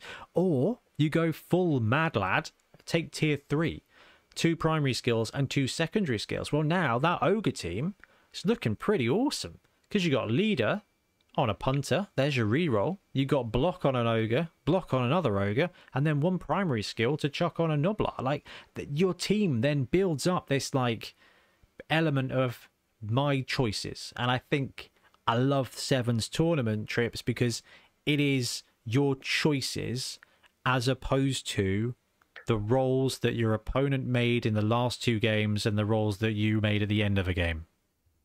Absolutely. And I think, and that's the thing about sevens, because of the way you play, it is much more about how you play rather than did you get lucky or not with the dice. Because in sevens you are going to fail things. Half your turns are going to end with a turnover because you have failed something or another. And it almost it just lives that way. And it was really interesting at the Beachhead Sevens tournament. It was a really casual atmosphere. I think the other thing that Sevens does as well, and it goes back to your player base numbers as well, the amount of fouling is dramatically reduced because the risk to losing a player is so much higher. You will see fouling more as a thing because it needs to be done, as opposed to I've got 2 players left and I haven't got anything else to do with them, so I shall go and foul. Yeah, absolutely. So this is the cool thing about Blood Bowl. You know, you've got the depth and the narrative of League. You've got the, you know, with some randomness in there. You've got the, you know, rack 'em up, start again element of a constructed tournament rule set, which as a match play bench, I would say our rule set is probably a really great place to start. So if you want to play a one-off evening of sevens or just play a pickup game, then just be like, oh yeah, we'll use the Bonehead tier list because actually it works really well and it gives you enough to make your team interesting. Because this is the dangerous thing about doing all the sevens videos, is that every flipping team has got like a couple of rosters that I'm like, oh, that actually would be a lot of fun. And at tier 2, you know, I was looking at a Nurgle build, you know, and I'm like, actually 2 Pestigors, two you know, bloaters with a desperate measure, and actually at tier 2 that's 3 skills. That's quite a lot of fun. Actually, I could, as a challenge there, there's fun to be had, and there's 29 teams, so it's like you can try different things, and that's just a really cool thing to do as a one-off. But there is one more way to play that I wanted to bring up, and it is an expansion rule set, which is what we're doing for 7 Super Series, and it's what we've always done for 7 Super Series. And it is a halfway house between the Blood Bowl League and Blood Bowl Constructed. There's no SPP. There's also no casualties. But like the Blood Bowl League rules, one player gets a skill at the end of every game. In 7 Super Series, we have it so that you can choose who gets a skill, and you allow stacking, and also it can be a primary or secondary depending on the tier. So tier 1, game 1 and 2 is primary, game 3 is a double, game 4 and 5 is a primary, because we have it in that set. And you can stack them, and you know, tier 3 goes double, primary, secondary, primary, secondary. And but what it does, and we've seen this across, you know, 7 Super Series 1, and now we're seeing it across 7 Super Series 3, it builds up star players, but it doesn't do it in a way where one team rampages ahead of another. So it's got that, my team's going to reset, so it doesn't matter if I make this risky, exciting play, which I think cannot be underestimated. Milton, when I took you back to the ferry yard that time, we were talking about, you know, the benefits of exhibition Blood Bowl, because you can go for stupid stuff you wouldn't normally do. It's my favourite format, that's for sure. Don't get me wrong, I like the league, but I think I like theory crafting more than anything else. And with league, you don't have so much control over that. And I know, like Ian said earlier about the guys in the Discord talking about the upcoming tournament and how they've already made like 300 rosters. Yeah. And that's, for me, that's like half the fun of it. And so, yeah, like I feel like there's so much sort of fun flexibility for you to do that. And like you said, Sevens is such a great place to do that, because you can brew up a roster, you can play for 45 minutes, go, this is great, or this is not what I thought it was going to be, and move on. And you can proxy in a team and try them and play them. And it's such a great way to go for doing it. And we've seen it before where you'll play with one side and you literally flip and you play with the other team. You're like, the team are better when I'm not coaching them. So what's the difference there? And what if I learn? And why are you playing my bash team as a dash team? All right. But no, and I think that really does segue us off to some of the benefits and some of the most fun bits about Sevens. And Trips, you've led me on to something that we've not talked about, because there's hardly any rerolls, because things always go wrong. It really, really, really, and this is something that Rich and I talked about when we first tested it for the podcast, it really teaches you activation prioritization.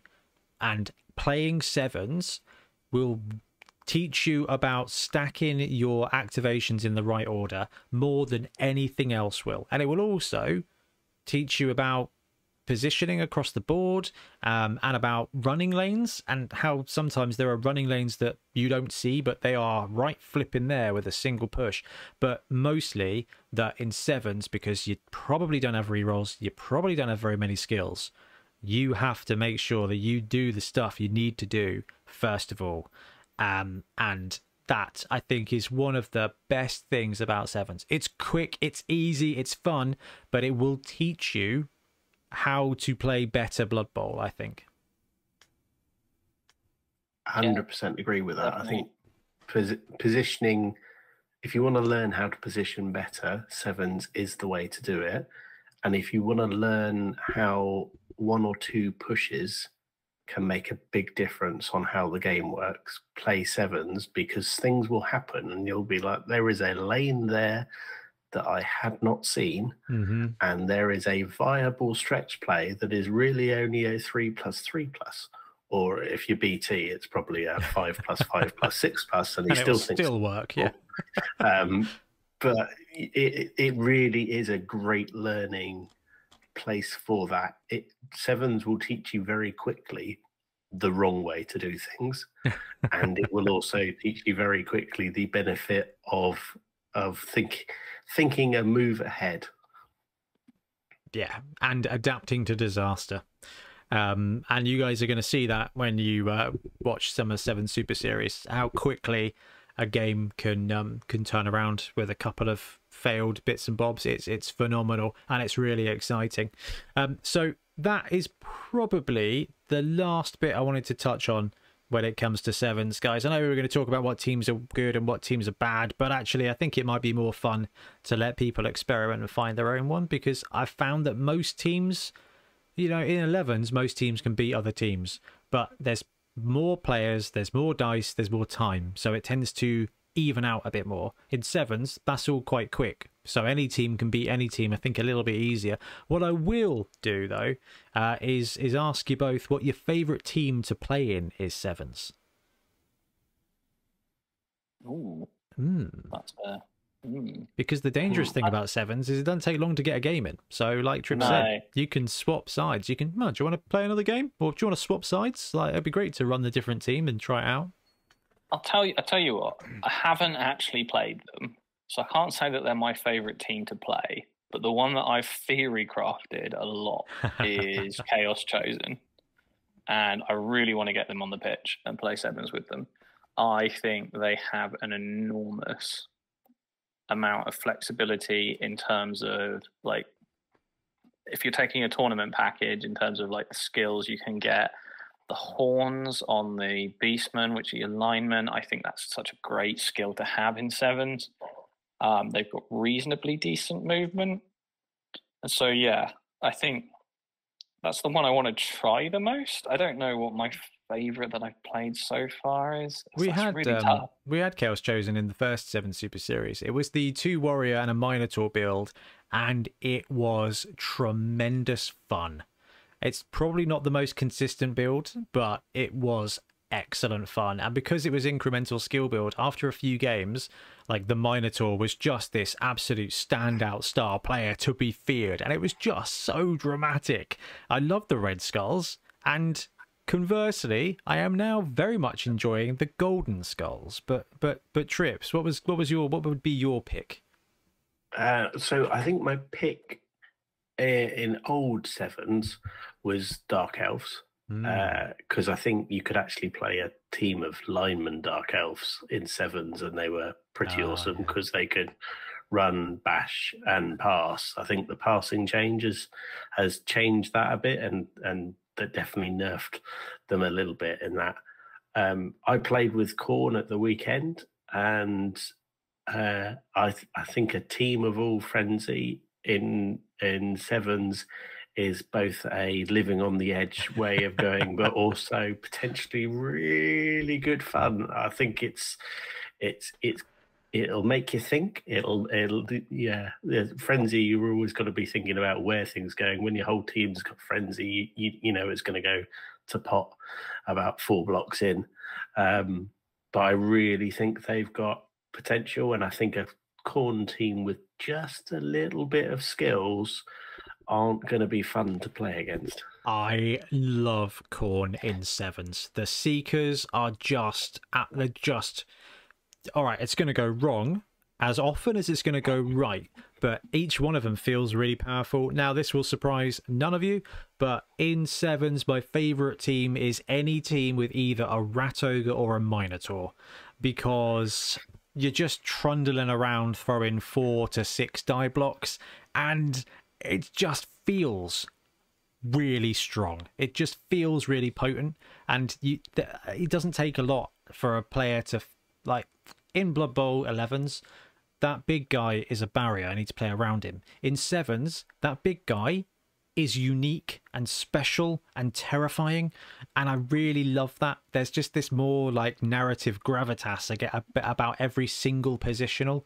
So the Roger, I don't know, I love every team when it comes to sevens, but any team with a Roger is terrifying, and I think I cannot wait to get. I'm going to find an excuse to run some Pact in sevens, because that would just be some of the builds are horrific. Like, it's going to go wrong a lot, but when it goes right, it's going to be absolute filth. But I just love it. I think it's so good. Absolutely superb. So that is everything about sevens. There is one more thing I wanted to discuss before we wrap up for the show, though. And if you are out there and you didn't join us for our test live stream, because obviously we're going to be doing our best to live stream South Coast Autumn, and we had a really successful test stream where we filmed and live broadcast 3 sevens games, trips. Ben and Rick joined to just farm out some sevens games, and we wanted everybody to watch and give us some feedback to try and make it better. And I just wanted to take a couple of minutes with the guys to just talk about how it went, because I haven't had that much fun doing Blood Bowl stuff for a really long time, and that's saying something. It was great fun. Yeah, I'm happy to start. I mean, it was great. Sevens is always fun to play, and I think sevens being commentated on and watching the shots afterwards, it was so much fun. And I think I played 2 games and co-commentated on one, and I think the interaction co-commentating was really enjoyable. And I'm sure, Ben, you will be living on your Tony Romo moment for the foreseeable future and going, I think this is where Ben's going to go now. And he literally moved his mini along the drawn line on the screen. Yeah, that was a highlight. I'm not going to lie. That felt very cool. Yeah, but it looked good, and it was great. And it's a good game to do that with, that it's fast moving, that it works well. And yeah, it was one of the few times where I've done something where we've been filming it where I actually really just wanted to be watching it. I really want to watch rather than play. It was such a cool moment. I've got the picture of the stadium up in the background because that just happened on stream as well.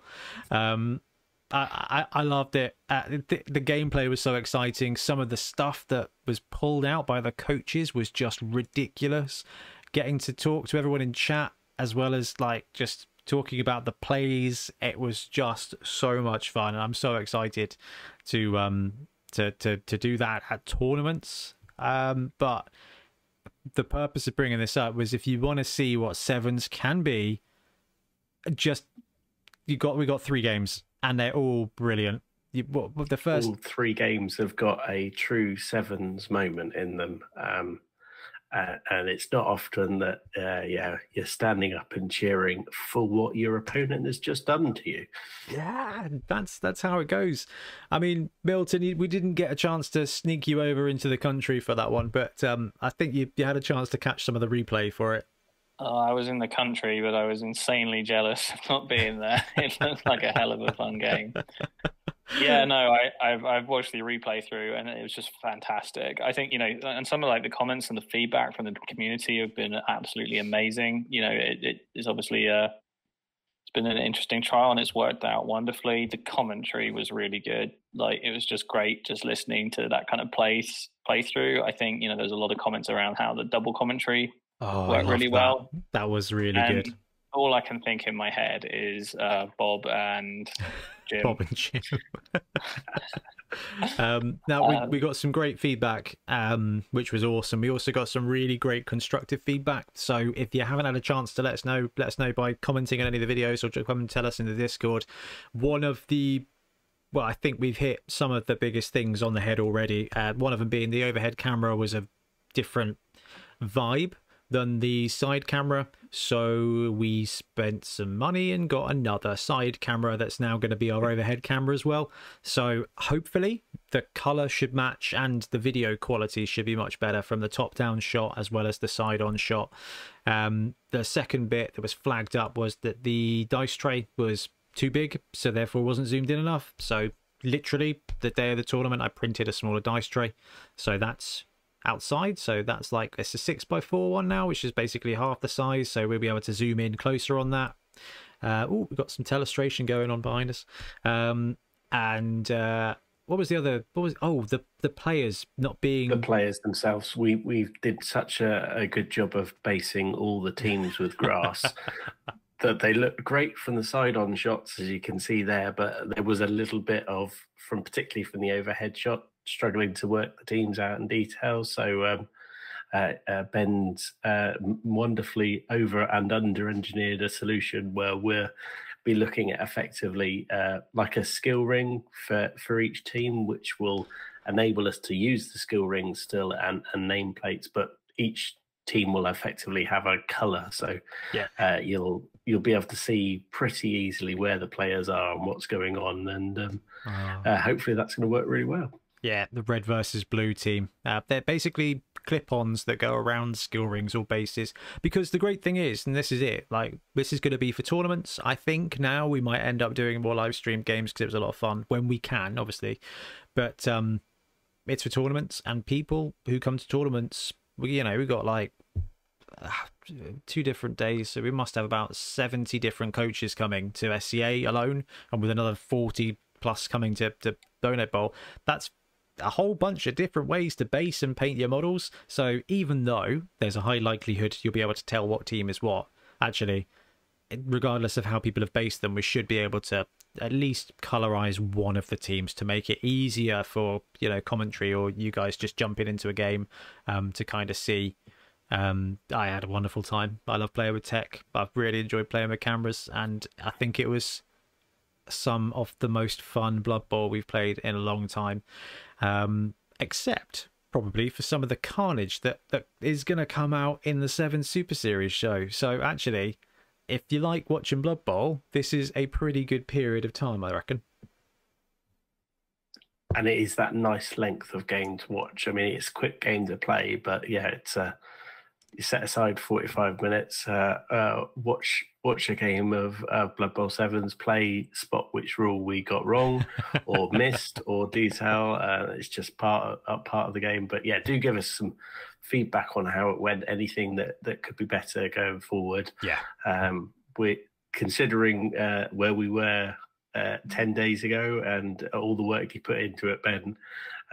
Amazing job, and yeah, we just thank everyone who joined us on the day, because it was brilliant. It does make a big difference when you've got a real active chat and talking about it. And we had a couple of guys at club last night that was great, like saying, "Oh, watch the stream," and I had to go out and I came back and watched it again, and it was great. It's like that's what it's all about, really. It'll be good to probably do a bit of a test with an 11s game or something like that. But I mean, it's the same thing. It's just 11s is a bit slower, I guess, a bit of a slower pace. And it was awesome. But yeah, I mean, just wanted to sort of flag out, we've been doing these trials, and I'm really chuffed with how it went, and it was a really great time. And over the last month, we've got so much 7s, like got to play a bunch of games of Milton, we got to view these games. It's just so much fun at the moment. And Amazons haven't even landed yet. So Blood Bowl, I think, is our golden period. Anyway, guys, thank you ever so much for joining me to talk through Blood Bowl nonsense tonight. Appreciate hanging out and chatting with you as always. But we should probably wrap up now so that Trips can go and put up another print on. Because at some point I think I'd love to get a Necromunda game or something on the channel as well, because that sounds like a lot of fun. Anyway, guys, thank you very much for joining us, and everybody out there, thank you very much for joining us and hanging out with us and talking Blood Bowl. We're going to disappear. Thank you very much for watching. We'll be back soon with more Blood Bowl content. Happy blocking.